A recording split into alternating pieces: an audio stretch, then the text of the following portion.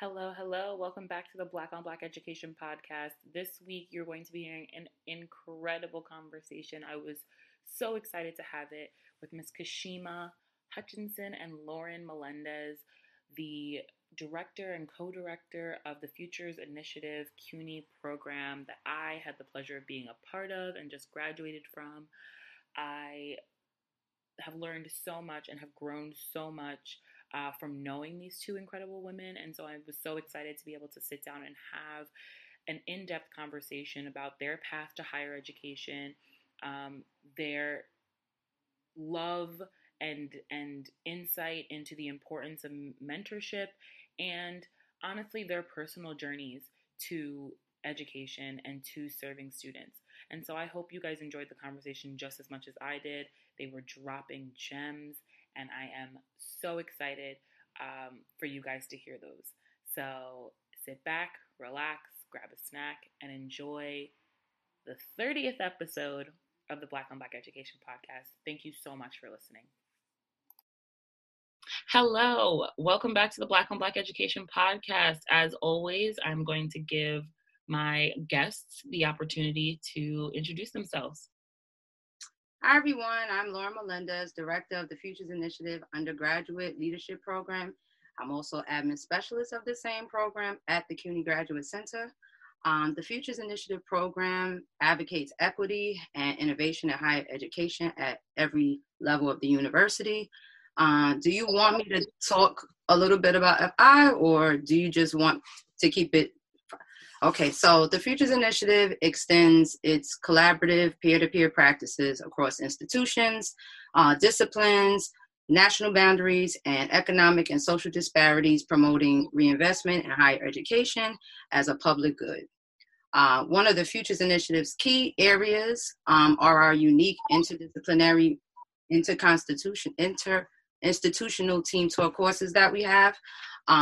Is very crucial within CUNY because, again, if anybody attends CUNY or knows anything about it, it's spread out across 25 campuses, and we are under one umbrella, CUNY, City University of New York, but it is very divided. And so these talk courses encourage collaboration amongst junior and senior faculty, and they're able to bring us innovative practices and courses that we are currently missing and that are that the university is basically void of at this time. Another program that we have under FI is the FI Undergraduate Leadership Program, which my fabulous host, Eva Lurie, is currently in the cohort of, and we love having you as an addition. We're going to miss you now that you're graduating. And so this is our 5th iteration. I'm the director of that program. My lovely colleague Kashima is also co-director of that program. And we have students from over the different CUNY campuses, and we teach them how to be leaders within their communities, within their campuses.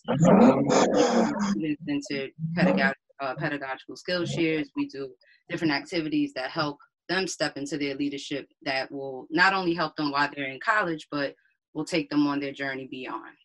I also am a school counselor. I work with youth within the New York City area, ages 9 through 12, well, grades 9 through 12, doing social emotional counseling, mental health, and college advisement, and career readiness training. Amazing. I think that's pretty good for now. Yeah. So as Lauren mentioned, I am Kashima Hutchinson, the co-director of the Undergraduate Leadership Program at CUNY. I'm also a PhD candidate in urban education, pursuing my degree, focusing on the theoretical framework of mattering, especially when it comes to Black and Brown students. I also am on the education committee of the Universal Hip Hop Museum. And I also create hip hop infographics as educational tools. So I'm doing a lot in different spaces. Yes. And so that goes directly into my next question of what made you decide these career paths, and are you still deciding what does that look like for your purpose in terms of education and education equity? Well, I'm not going to go first this time. Kashima, you go first this time. Because I didn't start in academia, so I'm going to have to go back, gather my thoughts. Go ahead. So this was actually by accident. It was Michaela Angela Davis. She pretty much had a conversation at the Schomburg about, someone asked her a question about connecting the older generations to the younger generations and, you know, all the disconnect within the Black community. And she's like, well, be a connector. If you see a young man with his pants sagging, give him a belt, right? And of course, it's metaphorical. Don't give no little boy no belt because he might not take it as a well-received. It may not be well-received. But the message was, if you find that there's a problem, try to be the solution. And so I decided I wanted to go into education. And I hit up my homeboy, and I was just like, I want to be a high school counselor. And he was just like, what? He was like, yo, well, all the stuff that you're doing, you might as well just get your PhD in education. I was like, oh, okay. And so I looked it up, and then that's how I ended up at the GC, and then taking a course that was a Futures Initiative course. I met Lauren, Katina, and Kathy, and they were there was a position open, and it happened to be not the code director. Actually, it was I moved up, y'all. I moved up. I was at first I was a communications liaison. I believe that was the title. It's been so many moons ago. And then you know, corresponding with the students. I love like I still love being in the space and just having conversations with students about life, education, professional outlook, all that stuff. So I kind of like moved that way, and now I'm also an adjunct professor. Forgot, as if I didn't have class like as if I didn't have class like an hour ago, where I teach critical thinking. So I'm in higher education, different capacities now, just because Michaela Angela Davis said be a connector in your community. I love that. Yeah. Okay, so I'm gonna just take it back to undergrad because I feel like that kind of sets the stage. So I attended Lehman College, CUNY all the way for my undergrad, and I took up media and mass communications and also English creative writing at that time. So my thoughts at that time, I'm like, okay, I want to go into the media field. I literally was like, okay, I want to do corporate. I want to try to figure out, you know, that whole world and see what can come of it. But more so from, you know, when you're a kid and you're younger, you think about media and you're thinking like the nice side of it. You're like, oh, you know, maybe you could work in production. Maybe you could be, you know, in the studio and all this kind of stuff. Ladies, that was not my experience when I went into the corporate field. I mean, luckily, at the time, even when I was doing my undergrad studies, I was like working for the city. I've literally been working since I was 14 years old straight. So I keep a job, you understand? And listen, you know how it is being a CUNY student. It's commuter, you know, you people who are parents, you got people who are, you know, students, they have several jobs, they raising kids, they raising siblings. It's a lot going on. So luckily I was like working at that time. I happened to be interning at Standard Bank doing like temp work, and one of the ladies there was just fierce boss lady, and she actually, her partner worked at Fox television station and was able to connect me to her partner and got me an interview. And that's how I was able to get my foot in the door there, doing like assistant work and sales and stuff. So fast forward that, you know, I'm learning the ropes and everything. But as you know, when you in corporate and when you're in the media field, you're dealing with everything. When we're talking about being Black, being a woman, when you are talking about that being a male and white dominated field, it was an experience to say the least. And you were at Fox, right? Just to set the stage. That's where I started at Fox.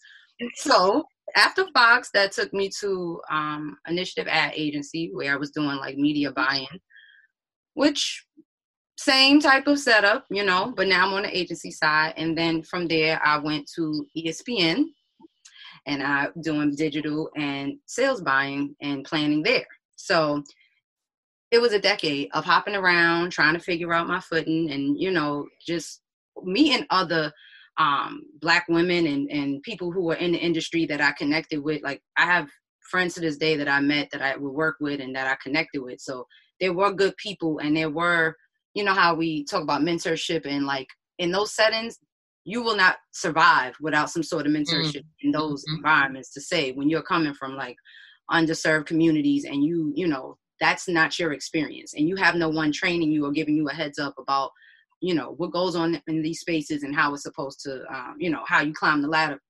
These are not things that are being discussed. This is not things that I had access to or were privy to.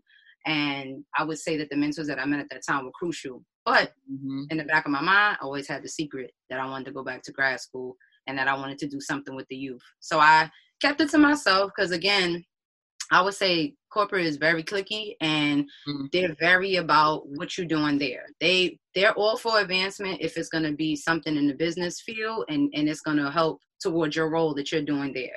If it has anything to do with you, like going to school outside of there, or you want to do PhD, you want to do this, they're just like, oh no, girl, why? You know how hard it is to get into these companies, and like you're Black, you're a woman, you made it in here, and you trying to do what? It's like they honestly just wouldn't even hear it out, and it would be like a thing where you're like, why did I even say something? So I just kept it to myself. Finally, when I got to ESPN, my boss, she's like a number whiz, because honestly, when you work in those settings, and like being that I was doing planning, you can't even make a mistake on like those grids and things. And if you do, they approach you, and it's a situation where you're like, oh, we don't make mistakes here. So like your number savviness and just like your Excel detail and just everything has to be top notch, numero uno. So one day I came to her and I said, well, Heidi, how did you get here? Because she also had several years in the media field. And she was like, oh, honestly, I've been doing this work, hopping around, because that's another thing. If you know people that work in that industry, they hop around. It's almost like the culture. You don't stay nowhere longer than 3 years, whether you want to or not. You're moving on. So she's like, yeah, I was hopping around, and honestly, I didn't feel like this was a good fit for me, and I was going to go back to school to become a math teacher. So once she kind of exposed that about herself, I said, oh, well, maybe this is the time I can come clean about me wanting to go back to do school counseling, which is what I was thinking of doing for graduate school while I still was in that field. But again, I'm working crazy hours. Nobody is giving me the opportunity to be able to like cut out early to go to a class. I didn't even know how I was going to be able to do it. So once I revealed that to her, she actually supported me and said, you know what, I'm all for it. You know, you're a great worker, and, you know, however I can support you, I will, but we'll just keep it between us. And, you know, if you need to go on, you know, grad school interviews or whatever it may be, then, you know, by all means, you know, keep it low, but, you know, it'll be fine. So that's eventually how I applied to graduate school. And then that's when I found Futures, because I knew that I wasn't going to be able to stay in that field and like still be able to make the transition to go back to school. It just was a lot of different factors. And then when I came into FI, I was able to actually make the studies a priority and finish the degree. So that I think that story is so important, because there were so many different factors that had to fall in place for you to end up where you are now. And I think a lot of people, especially right now with the pandemic and so many of us graduating into an unstable economy, graduating into an unstable job market, you always had that, this is what I love, in the back of my head. And I think Kashima also brought this up. Like, you always had that, I want to work with youth, I want to work with young folks and work with my community in the back of your head. Yes. But it took several notches to push you to get there. It wasn't just like, oh, I woke up, this was my plan, I did this, and then I got there, and now I work for the Graduate Center. Like, that's just not how it works. It was that easy. Not at all. And so that kind of brings me in to like want to think about, what was it about your educational experience that started to kind of gear you toward wanting to be that person for young folks now? For me, that was my upbringing. I'm like in the South Bronx, born, raised. I just moved from the Bronx maybe within the last 3 years, Jersey. But like literally, when I go back to my neighborhood and the places that I've lived there, the students, it is like, it's mind-boggling when you think about how much the people who live there, like the children and the students that are coming up now, they have no idea how crazy it is to try to survive in the world. And I'm talking about on a basic level. When you know, let's not even talk about graduate school. Is that a lot of them don't even see the importance in regular school. I'm talking about K through 12 education. It's like the interest is not there. They, you know, they're looking at social media. They're looking at YouTube. They're trying to think of ways that they could get rich quick. So traditional education is like out, is phasing out, really, when you think about it. So I just felt like, you know what? I said, luckily I had like my mom, who was very much into education, and what I would say was my best teacher that I've had thus far, because she gave me the teaching of life. You know what I mean? Through the struggles, through the good, through the bad, in addition to the academic piece. Can't nobody else teach me more. You know what I mean? And then also being the display of what to do, what not to do, and looking at how all of that turns out right in front of you. It's like, you're not going to get a better course or teaching from nobody. You understand? So when I would think about the youth, I'm just like, because, you know, I got little cousins, I got nieces, I got 5 nieces, nephews, I got like a lot of children that are around me. I'm like, I ask them like, so what y'all doing in school, this and that? Spaced out, you know what I mean? Just sort of like, we doing this, we doing that, but there's no interest there. There's no fire there. And then when I'm asking them what they want to do when they get older, oh, I don't know. You know, it's sort of like, I have time. And I'm like, you may think you have a lot of time, but that time is going to come quick. And the more you're spaced out about it, or trying to basically run from the time frame, we wasting time. Like, you should be able to tell me something, especially by high school, of like even what you're thinking about. Of course, it probably will change. You know what I mean? But where's the fire? And I just felt like, you know, I just really just said, you know what? I want somebody to be there for, I would like to be there for someone, how somebody maybe was not there for me, to basically, like, I'm not going to say hold my hand, but at least show me, tell me something about what I was about to embark on. It's brutal. You know what I mean? And it's like, I don't want to see them fail at the hands of something that could have been told and changed their whole trajectory. Yeah. Yeah. No, everything you said. As far as I'm concerned, as far as experiences, like, definitely coming from a household where education was emphasized. My grandmother only had a 3rd grade education, and she loved school. So she was just like, education. There was no, you know how they have like gender roles where it's just like men do this and women do this? It's like, oh, you want to be like the president of America? Okay, let's go. You know what I'm saying? That was always enforced. And I've always been blessed to have, sorry, I'm having pains in my back, and so my chair, I don't know what happened. It don't go yeah, up like anymore. I got a shot just a while ago, and I was like, whoa. I apologize, but school was important as well, because like we mattered in school, right? And you know, by the time you get to high school, they're like, you know, you're just gonna be just a number. You're gonna be just a number. My principal shook my hand every day that I walked into that building. He shook everyone's hand, right? And so like having things like that come into play, and like knowing that like a lot of schools didn't have that, right? My school didn't even have metal detectors, because they understood that mentality of the school to prison pipeline, right? My principal didn't get it 100% correct, right? He still had these initiatives that were not the best, but nevertheless, the intention and the intent to make it so that you don't feel like you're less than anyone else were always in place. I remember one time our guidance counselor, we called her Killer Cam, rest in peace, Miss Camarada, and Killer was singing a song like, I am somebody, I know I can, and it was on a sheet of paper, and we had to like sing with her before we got into the school. Like you have to say these words before you walk to your class. And we were just like, come on, Killer, like, what are you doing? Like, you know, it's like too early in the morning, my tea's in my hand, it's mad hot. Can you remember the Cupped Joes? Like back in the day, I'm dating myself right now. But like, so it's just like things like that, where it's just like our experiences let us know that like you want this for the younger generation, and you see and you hear that doesn't exist anymore. Right? Or if it does, it's in small pockets in different places. And so when you hear about the school to prison pipeline, when you hear about mass incarceration, when you hear about gun violence, you know that the community isn't where it needs to be. Mm-hmm. And so how do you make an impact with what you know? Absolutely. Absolutely. And I think from what you guys are saying, it's kind of the same reason for me why I chose education and why I'm going on that same sort of path.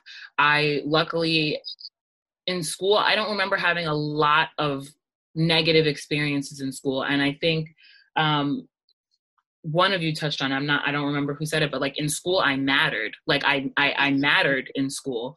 I was cool. I was popular. Other kids thought I was cool, thought I was popular. Teachers thought I was funny. So like I mattered. So it felt like a place that I should hold to a high standard. Whereas some people, unfortunately, are in school systems that don't show them that they matter.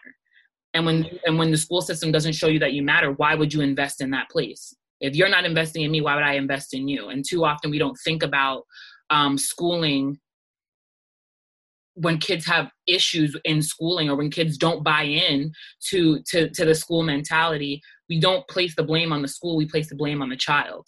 And Correct. Too often the school is not investing in that child. And so the you know, like people say, like, the kids are keeping that same energy. If you're gonna not invest in me, then I'm not gonna invest in you. Like, why is that simple?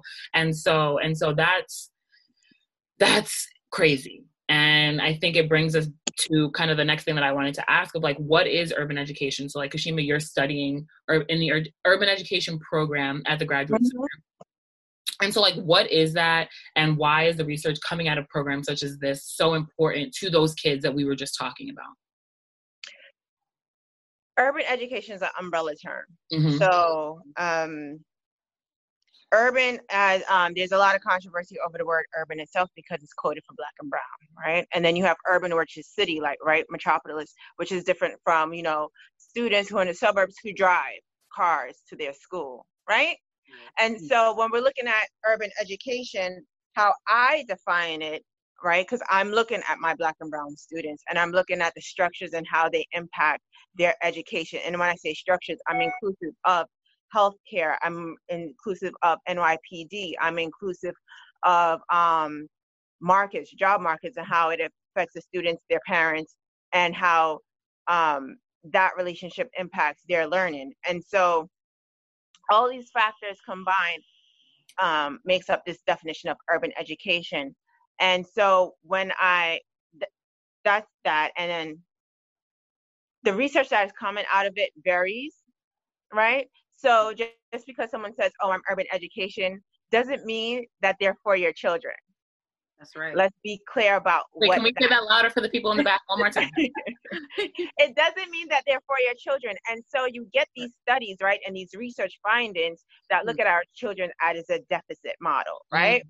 They look at our children as what they can't do, right, or what they won't do, or how they fail these tests, right, or use the test as a barometer and for their success. And so for me, it's like, no, right? I'm coming in there, I'm with my, you know, my Sean John sweatsuit, and I'm like, nah, we're not doing this, right? And I'm going to take your same research, I'm going to take your same lit review, I'm going to flip it on you and return it to you in a way that allows you to understand and see that these students are more than what is being cited right here, right? Because there's a canon for this urban education, and the canon is trash, right? I had to unlearn the first year of my program, and I'm not afraid to say this, get at me if you want.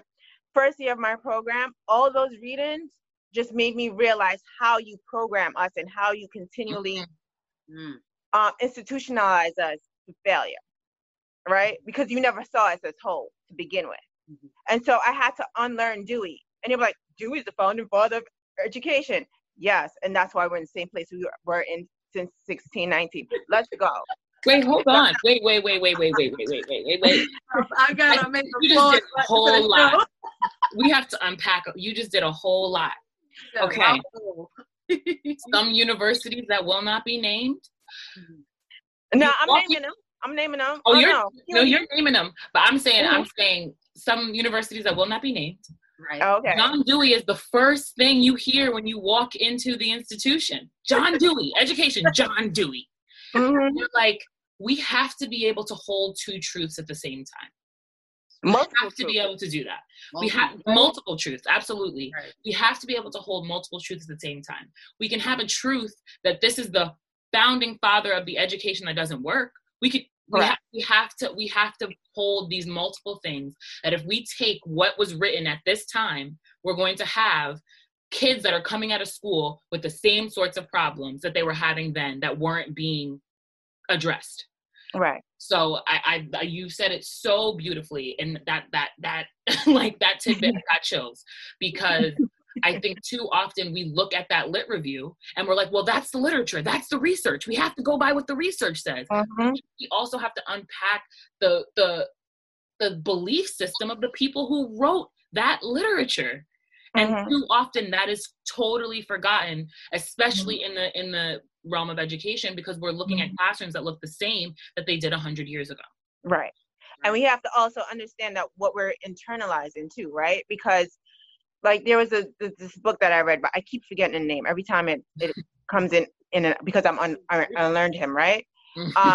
There's a chapter, well, throughout the book, words keep coming up like imbecile and like all these negative words. And I was just like, this is I'm an easy. And then like my one of my white colleagues didn't have a problem with the reading.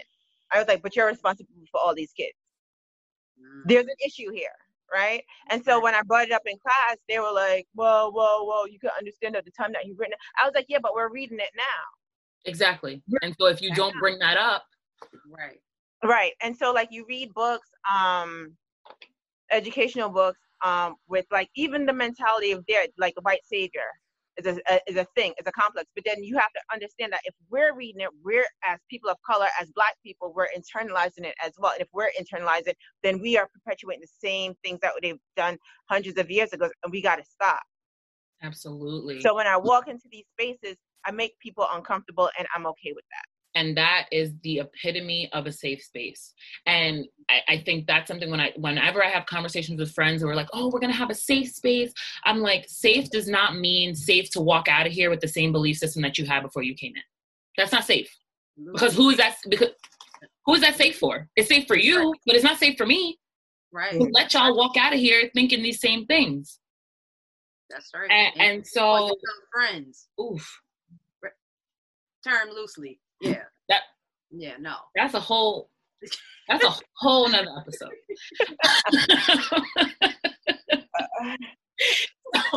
It's a lot.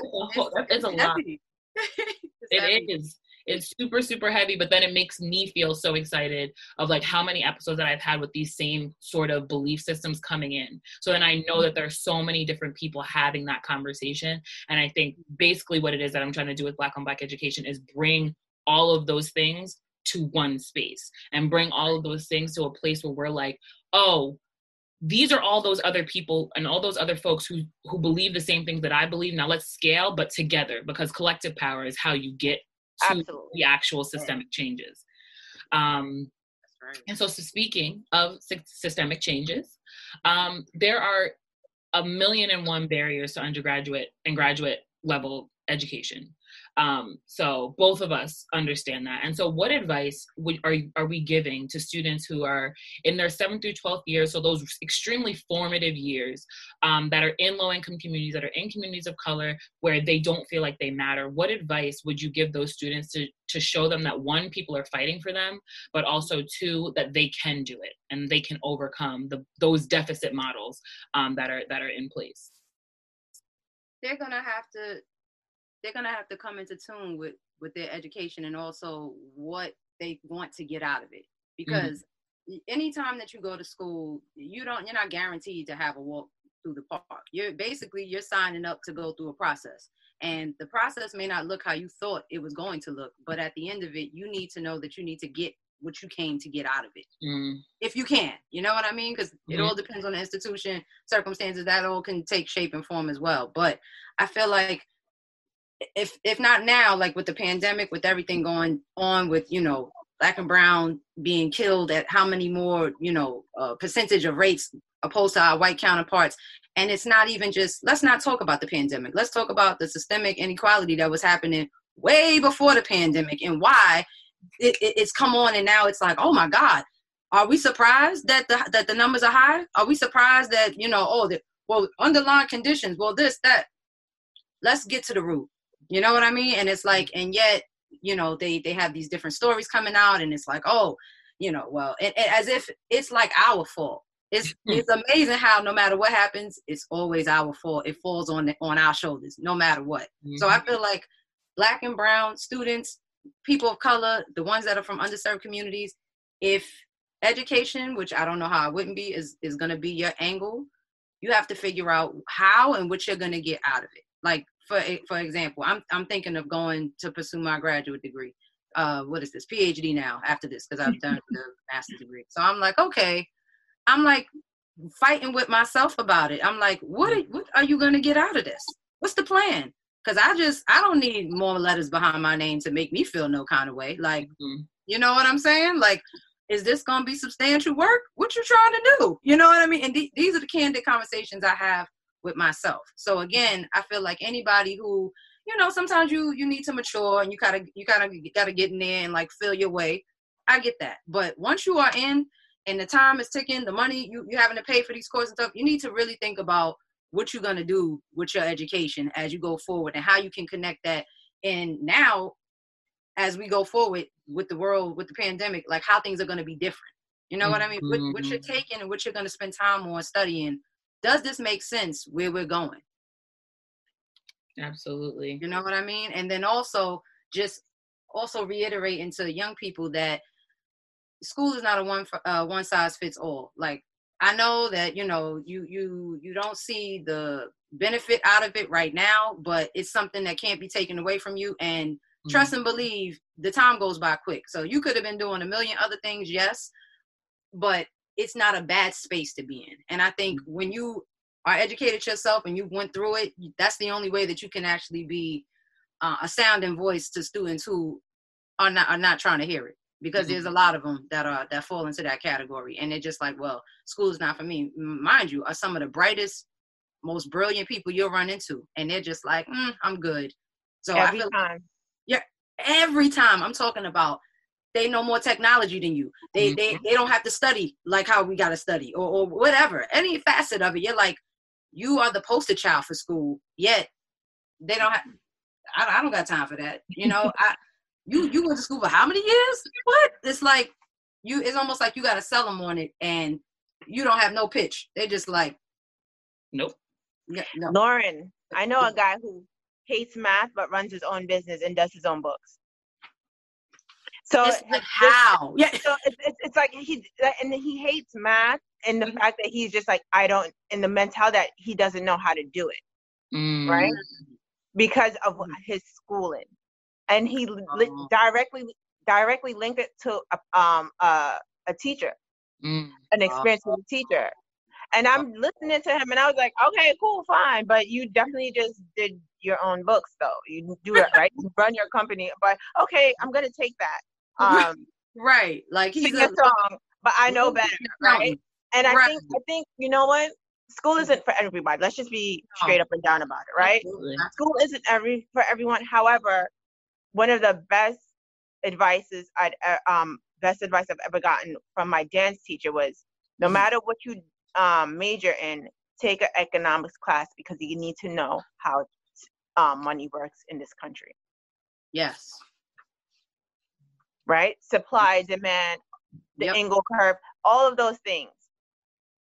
Take an economics course because you need to know. Because this is America. It's either money or violence. Pick one.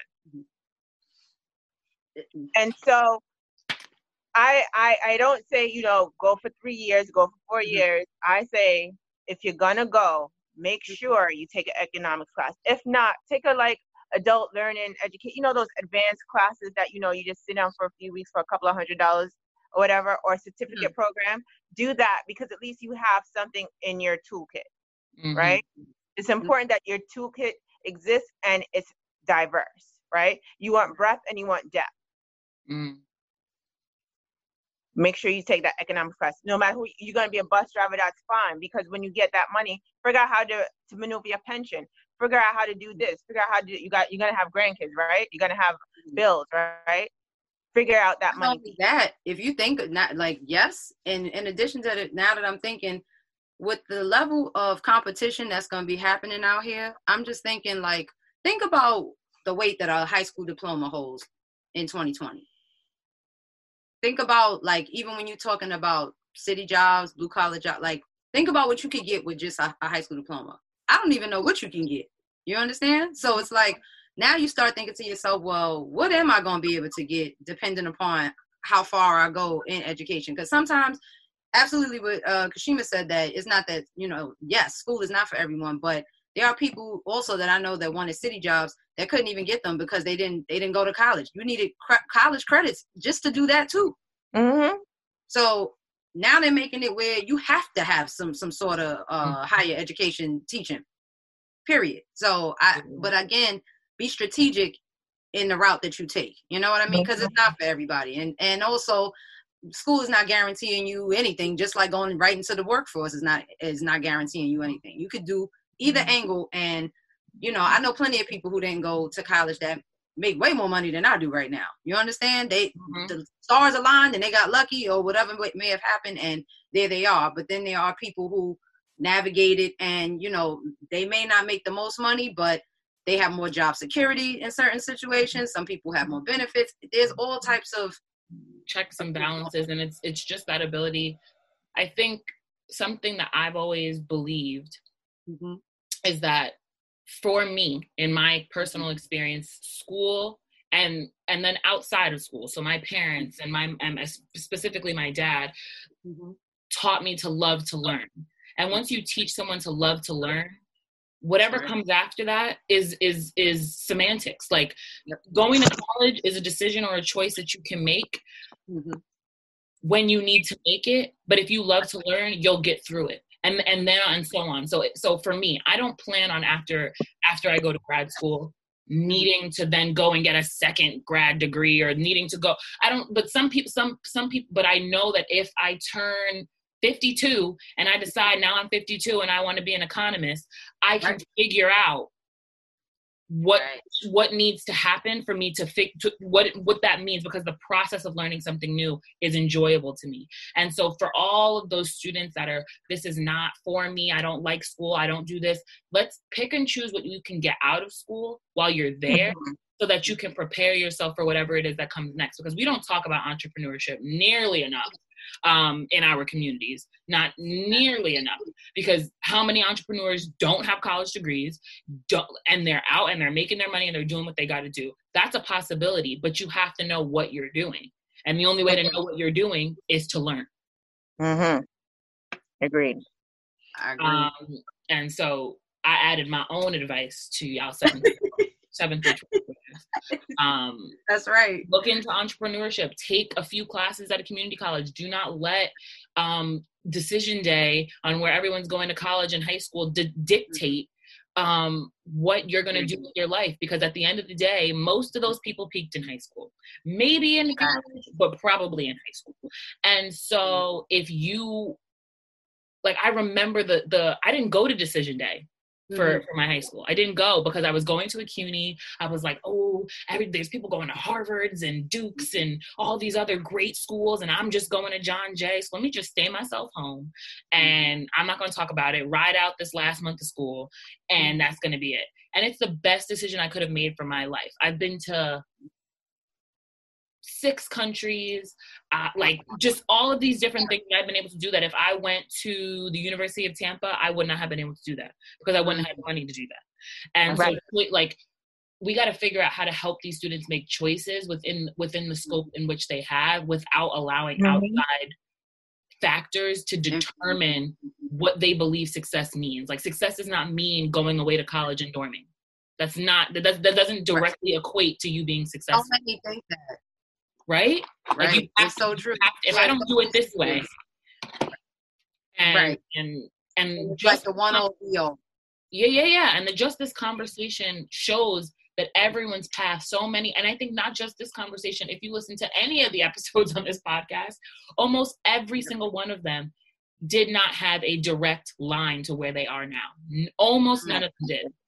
Wow. And so if you're stepping into middle school, stepping into high school, leaving high school, like, I think the synopsis of what everyone is saying here is make sure you know how to manage your money, which we definitely talked about on 2 episodes ago.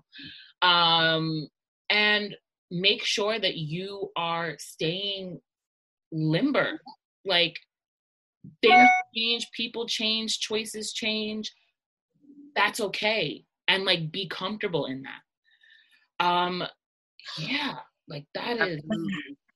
I think statistically they said, like, you know, Generation X and like the millennials, they're going to have several career paths. So it doesn't even matter. It's like you just, but that goes back to the core components of learning that, okay, yeah, I don't like to learn, but if you've learned how to navigate in school, that's a skill. So again, it's like, you're gonna be able to use that in the workforce. You're gonna be able to use that if you have to go back and learn a certain skill to be able to change and transition into another field, because that's basically what's going forward.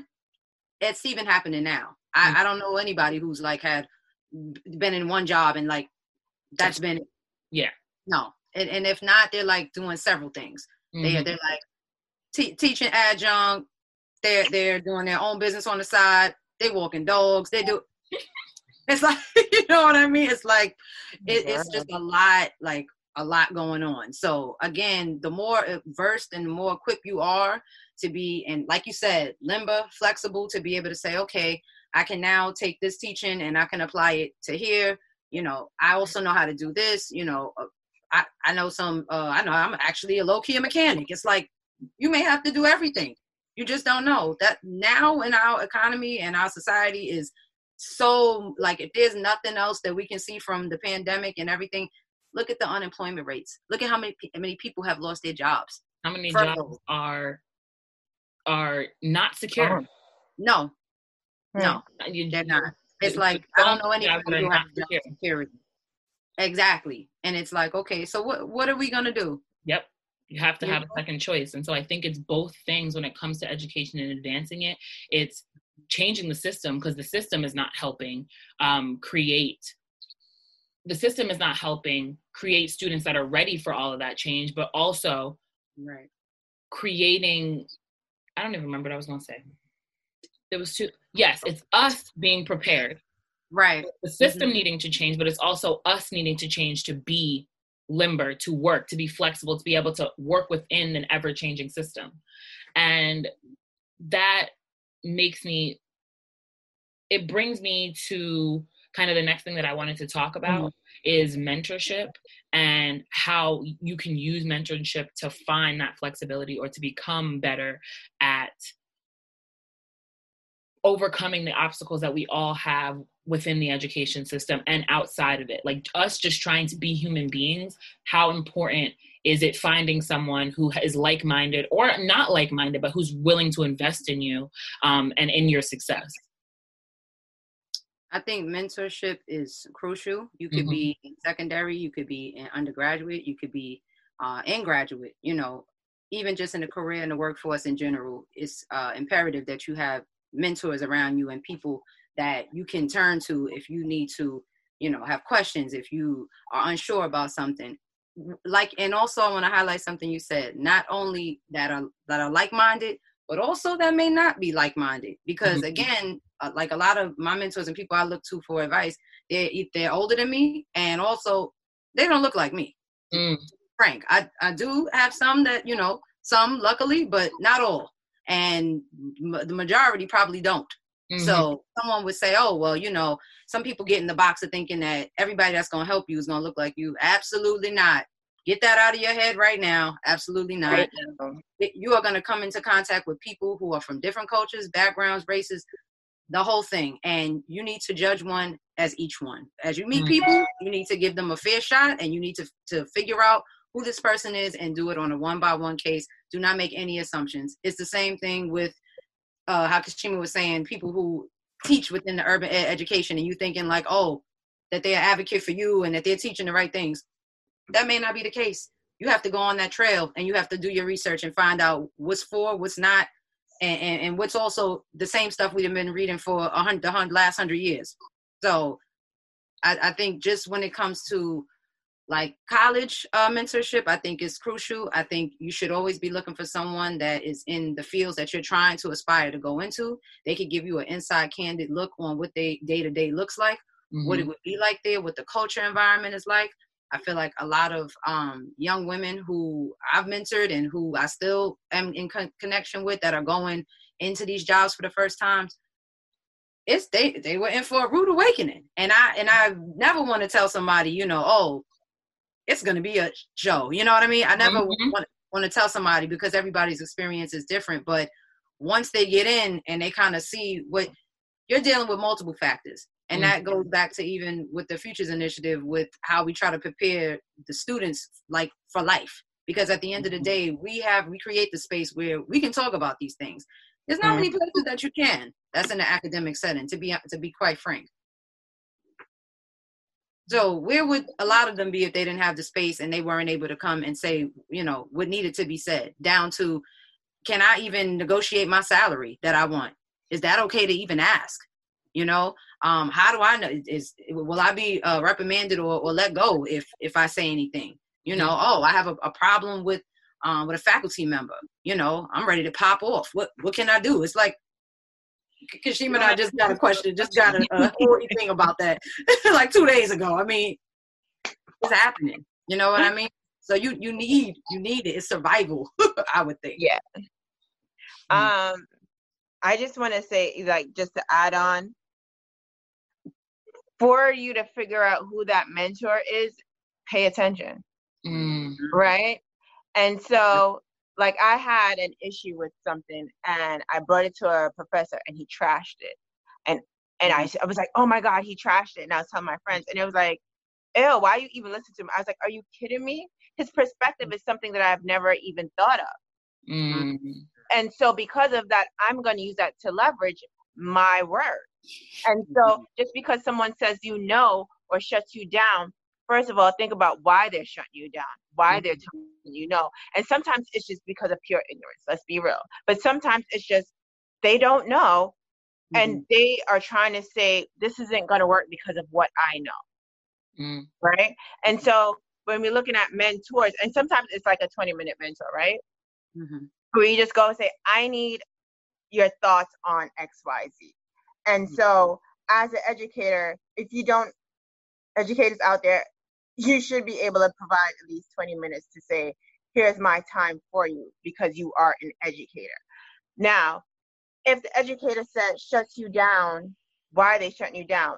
What did you do? What did you not do? What did you need to include?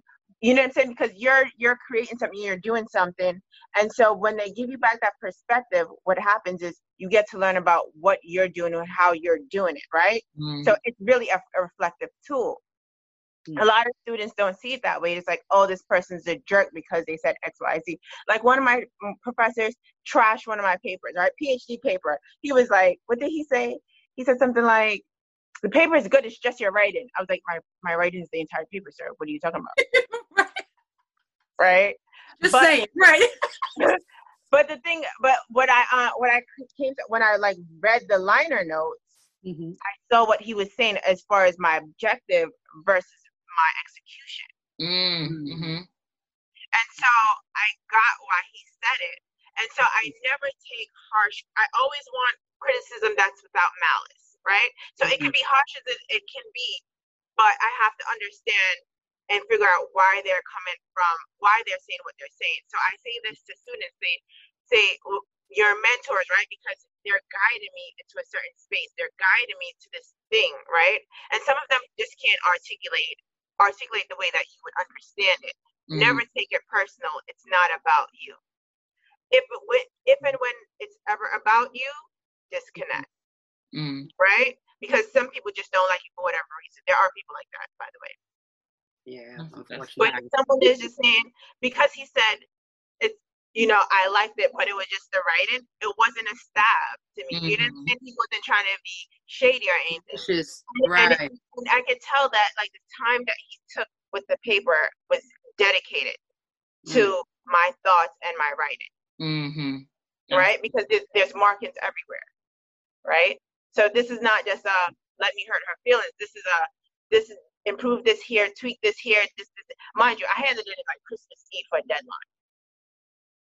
Keep that. You know what I'm saying? So you have to contextualize things and never take it personal when it comes to mentors and who can.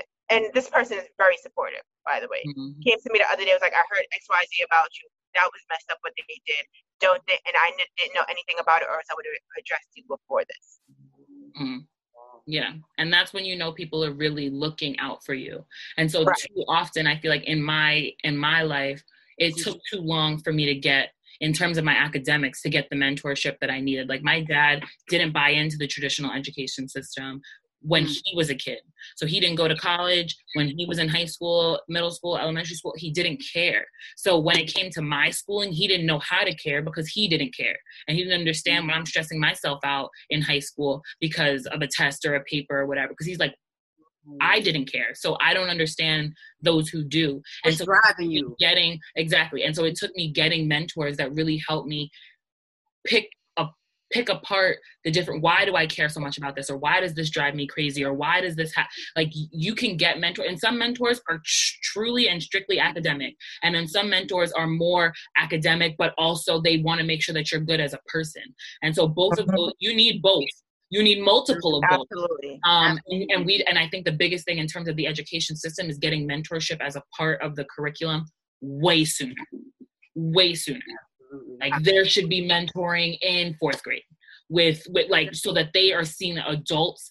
There are different things that adults have to do, and that they're not just these figures. Because I remember as a kid feeling like adults were just these, like they weren't, it wasn't real. I don't know. I don't even know how to explain it. Like it was like seeing your teacher in the supermarket. You were like, you eat like, you know what I mean? Like they were just a figure that was there, and that you didn't think that they had real lives outside of work or any of that.